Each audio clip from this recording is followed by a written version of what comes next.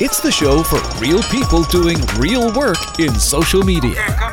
It's the Social Pros Podcast from Jay Baer of Convince and Convert, featuring Jeff Roars and special contributor Zena Wiest. Presented by Interactive Marketing Hub, ExactTarget, and sponsored by Janrain, the leaders in social sign-in and interaction. Cision, giving marketers and PR pros tools to expand their exposure. And Expion, social engagement software for world-class companies. Ready to accelerate your social media? Let's get to work. Welcome, everybody, to Social Pros, the podcast for real people doing real work in social media. I am, as always, Jay Baer from Convince and Convert, not joined today by our friend Jeff Roars from ExactTarget, who is off doing something fantastic. I think he's actually in an all-hands marketing meeting, which may or may not be fantastic, depending on how those meetings go. But am joined by the lovely and talented Zena Wiest. Zena, where are you today?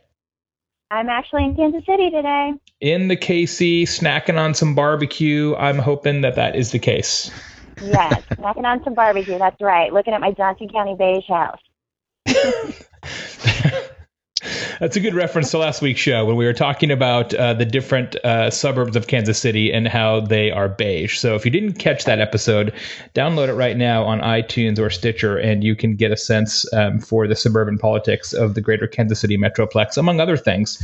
Last week was a good show. This week is going to be a good show as well, because we are joined by a very special guest, forthcoming two-time author and soon-to-be group director of something or another at terrific agency W2O, my friend and Zena's friend, Mr. Michael Brito. Mr. Brito, how are you, my friend? I'm doing well, sir. How are you, Jay? Pretty darn swell. Tell us about your new book, which is called Your Brand, The Next Media Company. Well, thank you. So Jay, you're pretty familiar with my first book. I know we talked a lot about it, and you were very influential in helping me get it published. So thank you. The first book I wrote was really this call to action for business, that they need to become social for the sake of becoming social. And I think at that point in time, for me, as I was talking with marketing managers and directors and people in corporate communications, they didn't really get it. They didn't really understand what's in it for me as a marketing person or a communicator to adopt social business principles. And so I decided to write book number 2, which really takes the frameworks and strategies from book number 1 and apply it to an everyday business challenge, or some look at it as an opportunity. And that is this idea that brands, large and small, need to start thinking like media companies if they truly want to reach consumers with a message that changes their behavior. When you say thinking like a media company, what does that mean? Does that mean creating more content, or buying more ads, or sort of amplifying their social, or just being more social internally? What are the elements of a media company that other brands should be mimicking? Sure. So that's a great question, and that's certainly something that I cover in the book. And if you think about a media company, there's really 5 characteristics that they have that brands need to start thinking about and adopting. The first one is that they are content machines, right? They produce content every single day across every media channel. The New York Times posts, I want to say, 3,500 articles every single day, and that doesn't include blog posts. So they're pushing out content into the ecosystem every single day. The second characteristic is that they're storytellers, right? So if you think of Condé Nast, their narrative is weddings or golf or sports, depending upon which publication that you're reading. Traditional news organizations, their narrative is recent or breaking news. The third characteristic is that content, that story that they're pushing out there is relevant to someone at some time. So the hard part for us, Jay, and I know you talked a lot about this, is that what's relevant to me today may not necessarily be relevant to me 5 minutes from now, or tomorrow, or next week. And so that's tough for brands to figure out the right timing in terms of when to create content and when to distribute it into the ecosystem. The fourth characteristic is that content is ubiquitous. It's everywhere. Most media companies own the search results. If you think of Huffington Post and Mashable, and I would say, Jay, Convince and Convert has these characteristics of a media company. They're shared across the entire digital ecosystem. They're dominating the search results. And the last characteristic, which is the most important in my mind, is that that media companies are agile, meaning they have a very robust content supply chain, meaning when they have an idea or a story that they want to write, to the point that they distribute it across paid, earned, and owned media, the entire workflow that takes that idea and turns it into something tangible is what I call the supply chain. And most brands today don't have that, and that requires a shift in thinking. It requires a shift in adoption in technology, a change in behaviors, and workflows and processes that allow that to make it happen efficiently and effectively. If you look at the New York Times and the amount of content they produce, or Condé Nast or somebody like that, indeed, they are producing a lot of those kind of things and distributing them and amplifying them. But they actually are a media company, and the distinction there is that they get paid directly, either from a subscription perspective for their content, or they're selling advertising, which pays them indirectly for their content. Are you suggesting that companies who are not in the advertising or subscription business should commit to content at that level, even though they're not remunerated for that? Or is the thought, well, if we create content, we'll get paid some other way because we'll just get more customers? Sure. So that's a really great question, Jay, and no one has asked me that question before. And I would say that no, a brand like Cisco or a brand like IBM or a brand like, or even smaller, tech companies here in the Valley don't need to start selling subscription or content, that subscription type of content or ads on their website. It's really a way of thinking. And, one of the things that the New York Times and Mashable and all these media companies have are contributors. They have paid writers, they have editors, they have staff writers and assignment editors, and all these people are staffed and paid by the media company. In some cases, if you write for Forbes, you're paid based on the amount of page views that you have, even though you're not necessarily a staff columnist. And so that asset that media companies have, brands also have. And they're called employees, and they're called customers who already have a natural affinity towards the brand. So one chapter that I have is really focused on how to mobilize employees and customers to feed that content engine and tell the brand story. And what's in it for them, now that's the hard part, right? Because they don't get any extra paycheck. I talk about ways to drive gamification and, days off or PTO days for those who contribute. There are certain things you could do from a business standpoint that would really mobilize and incentivize customers and employees to engage. But the truth is that customers are already telling the brand story. It's just a matter of operationalizing it. You talk a lot about being very nimble and agile about content and storytelling, and that kind of right time content or even real time marketing. The previous agency that you were with does a lot of RTM kind of work. If you had to pick one, which do you think is most important for companies? Content volume or content speed? I would say, I think you left one out, Jay. I think it's quality content, because, real-time content, and I've always been vocal about this, and that is brands large and small cannot and should not sit idle and wait for the news cycle to create compelling content, right? Oreos capitalized on it. And it was during the halftime show, and I actually missed that tweet because the Niners were losing, and I'm a huge Niner fan. So I was like in the backyard, very upset somewhere. But my point is that brands cannot waste time and for something that's trending in the marketplace and create content around it. Now they need to be ready for that, right? In case something does come up, and have the right operational structures and workflows in case something does, trend in the news cycle that they can latch onto. But they should be creating compelling content every single day. And it's not just tweets and Facebook, right? Because tweets, and you know this, and you just posted an article not too long ago about search.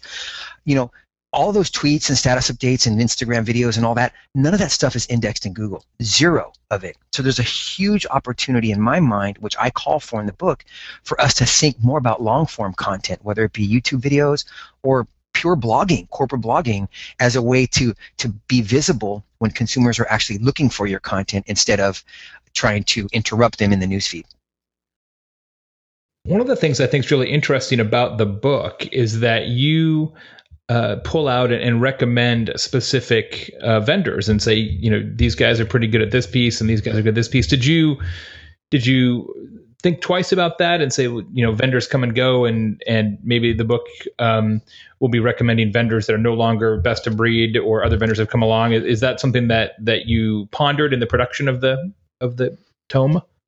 That's a really good question, and I don't necessarily recommend them, although I have used and deployed and sold in many of the vendors to some of the previous clients I worked with.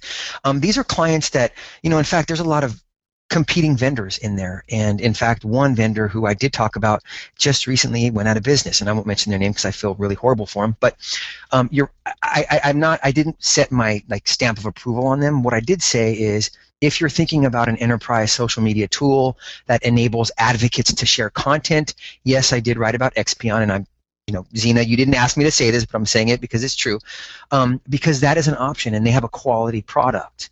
And so I wasn't too worried about, I know there's a lot of consolidation in the space today, and there might be some, next month, which would make some of the vendors invalid. But it's a good starting point, I think, for people who are looking at technology to solve some type of solution or challenge. That's great. You talk about the sort of content narrative, and that Condé Nast might talk about weddings or other sort of big picture things. If you are a company that sells whatever it is that you sell, is that narrative about whatever it is that you sell, or is there a different narrative? So if you are we had Delta faucets and fixtures on the show on Social Pros a few months back. So should their narrative be bathrooms and fixtures and faucets, or is there a different narrative that they might consider? That's a great question, and I think part of your narrative does have to talk about product launches and events and things like that. Otherwise, there's really no positive business outcome, and the CMOs might ask what the ROI is, or why are we investing millions of dollars if we're not pushing our products? Now, I don't say that that a narrative should lead with pushing products, and I think your book Utility is very, very comprehensive in that you help people with content and not necessarily sell to them. And so for the case of Delta Faucets, and I know them extremely well, their narrative I could see their narrative really be around home improvement as a way to facilitate a conversation about home improvement, or fixing up your bathroom or things like that. But it really does have to add value to the conversation, because I don't care if Delta Faucets launches a new line of chrome faucets or metal faucets. But if I'm in the business and I'm currently refinancing my bedroom or my bathroom, and they're telling me how to, put tiles together using some of that glue stuff. I don't obviously don't do any home improvement myself, but if they provided some type of content that helped me solve a problem as it related to home improvement, that's the type of content that you talk about quite frankly a lot in your book, that I think companies should lead with. That to me should be the narrative. If you think about Red Bull, they rarely talk about their drink, right? It's all about, for them, it's the fact that they're giving you wings to fly. They're empowering you to doing anything that you want to do as long as you set your mind to it. And it's about epic events and jumping out of space and building snowboards for Shaun White and things like that. And so the narrative should not lead with products, but there should definitely be some relevance there. One of the things I think is really interesting about this book, Your Brand, The Next Media Company, is that you kind of tie together social business principles, which we've historically thought about as kind of internally facing issues, and you tie that together to social media and social marketing, and sort of being a media company, which is, of course, by definition, externally facing. It's one of the only books out there, if not the only book out there, that I think really straddles that line between the internal social, sort of social cultural issues and then the externally facing social marketing issues. Was that a natural byproduct of writing the first book and then the kind of work that you've been doing day to day, or how did you sort of end up putting together a book that sort of has a foot in both camps? That was definitely by design, Jay, because my first book was very much theoretical and based on some learnings that I had working in the enterprise myself, and it wasn't very actionable for marketers, right? There, as I said, there wasn't earlier in the segment, there wasn't a lot of what's in it for me if I'm a CMO of a company. right? The CMO of a company doesn't necessarily care about collaboration, but he or she, what they might care about is if I can collaborate with other people to improve my speed to delivery of content, or if I can collaborate with others to make sure that not only am I creating proactive, good marketing content, but also reactive, support-related content, then I can kind of buy into this idea of what social business really means. And in order to make that shift, from a brand to a media company, there is a significant amount of behavior change needed. And your first book, Jay, you talked a lot about this as well. Change management and behaviors, and behavior change is imitated. And when a CMO of a company can rally behind change management issues or initiatives, the entire marketing and comms and eventually everybody else hopefully can kind of buy into that through imitation and begin to shift the thinking and make that transformation into a media company. So it very much was by design that I took principles from social business and applied it to a business challenge or an opportunity, which is this idea of your brand being the next media company. How has your sort of personal thinking changed or evolved since your first book? A lot, actually. It's been 3 years, which seems like a lifetime ago. Yeah. When you and I first talked about when I started writing the book, and for me, it's social business. It was something that at Edelman we had. I did this for a lot of Fortune 500 companies, and it wasn't for me. It wasn't sustainable. Just to sell in this idea of social business. A client didn't come to me and say, "Hey, we want to be a social business, and we're going to hire you guys to help us do that." That never happens. What they do is they come to us with a business challenge, like how do we scale our programs globally, or how can we improve our content strategy? And what happens is you end up performing a social business framework or a strategy or initiative to make that come to life. So social business is still social business. The way that you described it in your first book, the way that I've described it in my first book, it wasn't the same exact definition, but the thinking was very similar. So that hasn't changed at all. What my shifting has been is, I'm a marketer by trade. And I've been a marketer. I went to school for marketing. I've been in marketing my entire life, and I think there was always been this conversation of does a PR agency, does a brand hire a PR agency for change management? Is that the right? Do you hire McKinsey, or do you hire Ansai View or PwC, or do you hire this agency or this consulting firm or not? That has been a challenge for us for many years, and so I purposely tried to shift my thinking to show clients and just the industry that social business initiatives and strategies can help anything if you really think about what business challenge you're trying to solve. Yeah, it's so interesting what you say that you think that companies will bring in somebody to sort of fix their culture or fix their social business, but typically what they want is just their more tactical pain taken away, and then in taking that pain away, you sort of get at the cultural issues eventually, but most people don't say our culture's all screwed up, come fix it. It happens, right. but it takes what I find is that it takes such an enlightened company to understand that their cultural issues are so big they need an outside party to help them. Most of the time, if they're that enlightened, they don't have those kind of cultural issues, right? So that's like this weird Venn diagram of companies who are aware enough of their culture, but yet still want third parties to come help them. And that Venn diagram is relatively small, at least today. That's correct. And the truth is, if they do have those cultural issues, again, they're not going to call the local PR agency or the local digital or advertising agency. Those agencies are not top of mind when it comes to change management. And I think that was one of the challenges that I had very early on with clients, was that they didn't, marketing folks and PR folks, they didn't really get what social business meant. And there was really no incentive for them to say, hey, let's kind of shift our thinking. Let's become more socially relevant internally so that we can better effectively communicate with customers and stakeholders externally. Absolutely. We'll be back with more from Michael in just a minute. First, let me remind you that this podcast, despite the fact that Jeff is not here, the podcast is brought to you by ExactTarget, a world leader in interactive marketing software, powering the email, web, mobile, and social programs of lots and lots of corporations. ExactTarget is, of course, a Salesforce.com company, and they have published a very nifty new document that you should think about downloading for free. It's called the Mobile Lifecycle Roadmap.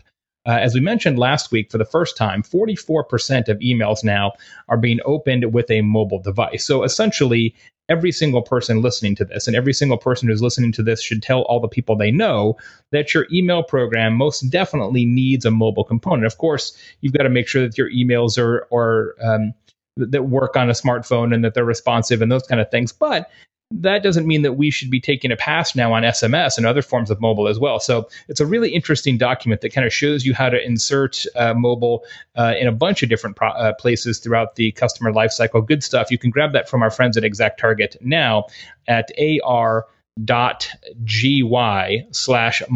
roadmap. That's ar.gy/mobile roadmap. A question about that, Michael, is obviously there are a number of books and consultants and other folks talking about creating content, and even you just look at the attendance at Content Marketing World this year. That conference was, up around 16 or 1,700 people. I mean, it's getting crazy. So lots and lots of interest in content, which is great. I'm a big believer, as you know, and obviously you are as well. But if we are getting to the point where everybody is doing content, do we end up in a situation where it just sort of floods the airwaves, or does that kind of go back to your point about quality? Well, I think we're already there. I mean, we as consumers are subjected to over 3,000 marketing messages per day. And that doesn't include plus ones, retweets, shares, comments, likes, loves, and all that. So there's already a content and media surplus today. And if you combine that with the fact that consumers have an attention deficit, it makes it very difficult for brands to reach consumers.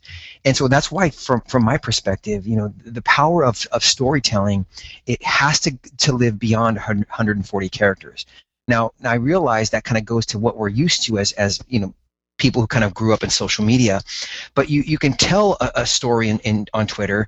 You have to have an audience there, obviously, and you're trying to interrupt people through on the news feed as well. So that's why it's really important from my perspective to be visible within search when people are looking for you, because that's a way to kind of break through the clutter, right? Because consumers who are using search and Google especially, they're already on a mission to find something that's important to them, or do research before buying a product, or making travel arrangements, or going on vacation. So having some type of visibility, either through paid search and certainly organic search, has to be part of the content strategy. And too many social media marketers kind of forget about that, right? And there's been articles after article after article talking about how corporate blogging is dead, and that's a huge disconnect for brands. Yeah. They need to be investing more time in finding internal employees, or even hiring journalists through platforms like Contently or eByline to help them fuel that content engine from a long-form story perspective.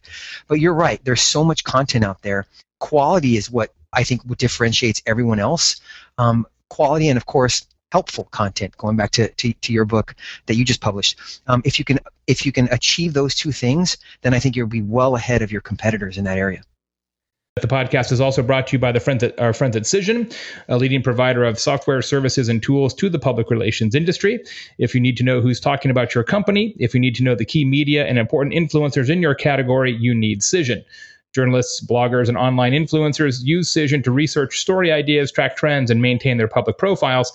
And you should grab the Cision free ebook, Power Your Story, Content Marketing Essentials. Very in line with what Michael's talking about in his new book. It's called Power Your Story, Content Marketing Essentials. You can grab that for free from Cision right now at ar.gy/powerstory. That's ar.gy/powerstory. One last question for you before we get into the For Your Information section of the show. You talked a little bit in the book about social media command centers and social media monitoring, those kind of things. there are people who say that sort of the whole idea of a social media command center is sort of overwrought, that it just happens to be a bunch of computer screens, and why is that special?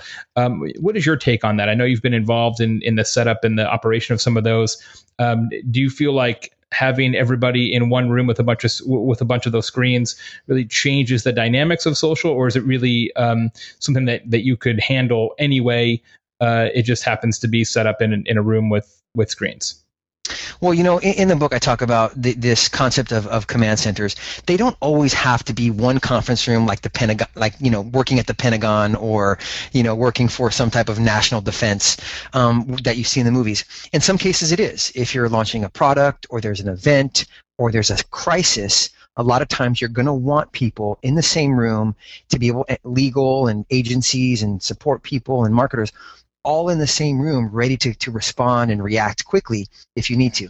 But the reality is, 80% of the time, these command centers are virtual, right? You may have a command center in New York monitoring one screen, and somebody else in Chicago another screen. And that's completely okay. Calling it a command center appears for it to be kind of one physical location, but most of the time it's not. It's kind of spread out. But in the book, I do talk about the way to create one, similar to ones that we've created in the past, as well as trying to find the right technology that can support you, whether it's from a monitoring reactive perspective, or it's something like the Dotchess Group and their real-time marketing product as well. Nice. Speaking of real-time monitoring, of course, the podcast is also brought to you by Expion, Zena's company. They have a centralized platform that empowers global brands and agencies and retailers to manage their social marketing efforts, to handle monitoring and posting and governance and reporting. It's pretty slick. They have a Fave 50 social retail report, which analyzed the Facebook presence and sort of Facebook best practices of the 50 top U.S. retail brands. They took a look at 16,000 individual Facebook posts and pulled out all the best practices and things to do. Very, very interesting report. Even if you're not in retail, you got to grab that. It'll help you make better decisions on Facebook. You can grab that now for free at ar.gy/fave50. That's ar.gy/FAVE50. Thanks very much to Expion, as always. Okay, Michael, it's the big wrap up here. It's the For Your Information section, where I ask you 4 big questions about social media. Are you ready? I am. First question, how did you get involved in social media? Great question. I worked for a company called 8x8, and that was a platform that it was a voice over IP technology product for consumers and small business. And at that time, I was a director of marketing, and part of my job was customer loyalty. And so at that time, I created a community, and I don't even remember the name of the software, but they're not around anymore. But it was meant for customers to kind of go in and create profiles and really solve each other's problems. That was my first kind of foray into social media back at that company. That's fantastic. And when was that? That was mid 2000s, I think 2004, 2005. What most people don't know is that you were formerly in the military, which is not something that many people in the social media world have. Indeed, I was forced. I'm kidding. He's a lot older than he sounds. He was actually in the Vietnam draft. It's crazy. No, I joke around with people and I say, I was standing in front of the judge, and the judge said, "Son, you have 2 choices. You can go here and spend time in jail, or you can join the military." Yes. And I chose the military. No, I joined when I was 18, right out of high school. Yeah. I was had no goals, kind of going down the wrong path, didn't have quality friends. And so I made the conscious decision to kind of get away and learn something different. And so I joined the Marines, and it really kind of put my butt in gear and really taught me how to be accountable for the decisions that I make. So I owe all of my success today for a lot of the things that I learned in the military. Yeah. Did you ever think about when you joined the Marines that fast forward a while and you'd have 2 books on social business? No way. I want to be a police officer, believe it or not. You still can. It's not too late. Hey, dial back in when we have Chief Oliver on the show in December. He'll hook you up. If you want to move to a small town in Ohio, I bet you they can get you a patrol car. Indeed. I would love to. Second question. What do you like best about social media? For me, it's the connection. It's the personal connections. I met you in social media, Jay. And we were able to meet face to face in Chicago, I believe, almost 4 years ago. Yeah, Marketing Profs, some B2B forum. It's being able to kind of. That's right. In Chicago, we were wearing some white lab coats, and we did something. I don't even remember what it was. But for me, it's being able to take kind of relationships that you make online, and when you meet somebody in person, you kind of have this something that you wouldn't normally have with other people when you first meet them. It's kind of a history, right? That to me is the most important, and it's a great way of thinking from a brand perspective as well. Being able to be more human with as a brand to relate more to consumers. I find in my personal life, connecting with people like you and Zena and others in the industry, that to me is certainly one of the best things I love about working in social media. So conversely, what do you like least about social media now? We have a tendency of, in this industry, we very much talk in a vacuum.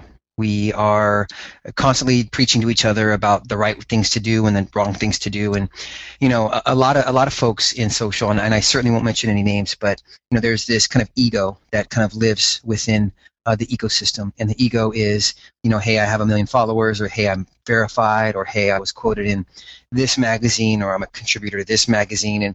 And to me, that really defeats the purpose of social. And it just leaves a very, very negative taste in my mouth. I'm the type of guy that I like to add value in every situation I'm in, whether it's to clients, as a father, as a friend. And you don't add value when you kind of constantly talk about yourself, constantly talk down to others. And that's what I like least about social. It's funny, as I think my original background a long time ago was in politics, and I was a political campaign consultant. And that same dynamic is very, very true in politics. And it was one of the things that drove me out of that business, is that people who are practitioners there and get to a certain level of fame is the wrong word, but I guess notoriety is probably a better word. They tend to sort of live in this self-referential bubble where if somebody says something nice in the newspaper, and the only part of the newspaper they care about is the editorial page and speaking to this group of 90 legislators or what have you. And it's just a really interesting way of looking at the world. As I wrote about years and years ago, if my mom doesn't know who you are, it doesn't really matter, right? I mean, there was literally, and I'm not saying this for effect, there is literally not a single person in social media that has any right to be uppity. Because even if you look at, who might be on the top of that pyramid, I don't know, like Vaynerchuk or Brogan, or I don't know, Armano or Solis or Jeremiah or even Seth Godin. My mom has not heard of any of those people. And until my mom has heard of you, it doesn't actually exist. Not in the real world, right? So it's like, get a hold of yourself. Because here's the thing, right? You've got movie star fame, right? And then you have movie star fame, you have athlete fame, then you have TV fame, then you have, sort of music fame in there somewhere too. Then you have business fame, and then you have marketing fame, and then you have social media marketing fame. So that's a pretty far way down to get to anybody in our space, which is why this podcast gets thousands and thousands of people to listen to it every week, which is fantastic, and thank you all. But in the big pantheon of podcasts, like the closing credits of some Walking Dead podcast gets more listeners than this. But what we're trying to do with this show, right, is to be the best podcast for people who do this for a living. But the reality is the rest of the world could give a crap about any of this. I mean, that's the part that I think we lose sight of, right? And sometimes it's disheartening as an author too. I mean, you're going through it again right now. I mean, the most successful book in social media content marketing is a remarkably unsuccessful book when you look at fiction or sort of broader categories. It's just a different way of looking at the world. So people who are social media famous, I think, need to get a little dose of reality in their lives. Yep. Last question for you. Before we get to that, tell people when and how they can get your fantastic new book, Your Brand, The Next Media Company. Sure. Well, it is on Amazon Kindle today. It's being released, I want to say, the week next week or the early the week after. Cool. And you can just go to Amazon and type in your brand, The Next Media Company, or I do have a site. It's thenextmedia.co. thenextmedia.co, and at that point you can click on Amazon or Barnes & Noble and order there. I do have several summaries of each chapter and blog posts that kind of supplement a lot of the reading as well. Really well done. And I like the site a lot. I'm a big fan of it. I think it's exceptionally well executed. In fact, we will embed one of those SlideShare excerpts into the blog post that we'll do as a result of the podcast. It's really good stuff. Thank you. Okay, last question. If you could do a Skype call with any living person, who would it be and why? Probably somebody social media famous per the last question, I'm sure. But if not, if you could do a Skype call with any living person, who would it be? That's a really, really great question. And I would have to say, give me 2 seconds to think about this. While you think about that, I want to remind everybody that the podcast is also brought to you by Jan Rain, providing social sharing, social login, and social data profile collection services to all kinds of interesting and fantastic businesses like Fox, Dr. Pepper, Universal Music, MTV, etc. We, of course, all want to collect data on our sites, but there's no point to collect data if the data is crap. Jan Rain has a new free guide on how to improve conversion rates and data quality, important for everybody. Great tips, a bunch of really interesting ideas there. You should download that if you haven't yet at ar.gy/better registration. That's ar.gy/better registration, all lowercase. All right, that's as much time as I can give you to think of your answer. Okay. Jay, you have more sponsors than the halftime show on NFL Sunday. What's funny is that Xena just had a wardrobe malfunction, so it's just like Not even funny. Okay, I would say one of my favorite authors, actually. He's amazing. I'm reading his book. It's his 6th or 7th book, David and Goliath. Malcolm Gladwell is somebody that I hold in very, very high regard. He's an excellent author, such a smart thinker, just his insights into business and culture. And that's somebody I'd love to talk to. I've been following him on Twitter. I've retweeted him a couple of times, but he's not giving me the time of day. So maybe after he listens to this podcast, he will reach out and we can have a Skype call. I think the problem is that you have very short hair and he has a crazy, like, I don't even know what it is. It's sort of a white man fro kind of a thing, but in an even more, it's like the white man fro mixed with Yahoo Serious, if you want to go back down the trip on the Wayback Machine. But I'll tell you what, reminds me a little bit of I was just going to say, it reminds me a little bit of Welcome Back, Carter. That era of hairstyles. Totally. Yeah, totally. I've not started the new book yet, but I was traveling this week, of course, as always, and every airport bookstore has the full-on display. Like, it's like, you know, you go in for a Snickers, like, oh, would you like a Malcolm Gladwell book with that? I mean, it's like an unbelievable blitzkrieg of marketing. I'm like, holy mackerel. I'm like, someday I'm going to write a book that has that good of marketing behind it. Probably not. He's actually in the business famous category, right? I was mentioning a moment ago the 8 Circles of Fame or whatever. Mm-hmm. He was business famous, so that's a big difference between his book and your book, or his book and my book is not the same thing. But that's a great answer. I will get on that podcast or the Skype call with you. Congratulations on the book. I'm super fired up. I'm happy for you. People are going to really get a lot out of this book. As mentioned, it's the first one, at least the first one that I believe in that sort of has equal dollops of social business and social media marketing between the same covers. That makes it very, very useful. And I very much recommend that everybody pick it up. Xena, who's on the big podcast next week?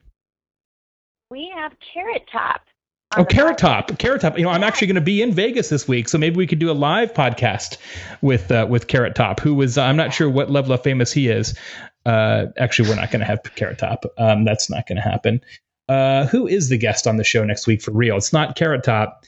It is Paul Haskell from Omaha Steaks. So we need to find a way to be eating steaks during the show. We'll make it happen. We can make that happen for sure. We can totally do that. We've got a whole week to sort it out. We're going to do that. Until then, I am Jay Baer from Convince and Convert. I think Jeff will be back next week as well. Xena will be back with all of the words in her sentences, which is going to be amazing. Thanks very much to Mike Brito for being on the show. And until then, keep on listening. Thanks so much. Bye-bye. Thanks for listening to Social Pros, the show for real people doing real work in social media. Okay, coming through. Please tell your friends about the show, subscribe via iTunes or Stitcher, and view all episodes at socialpros.com. Until next week, thanks to presenting sponsor ExactTarget, as well as Cision, Janraid, and Expion. Now, get back to work.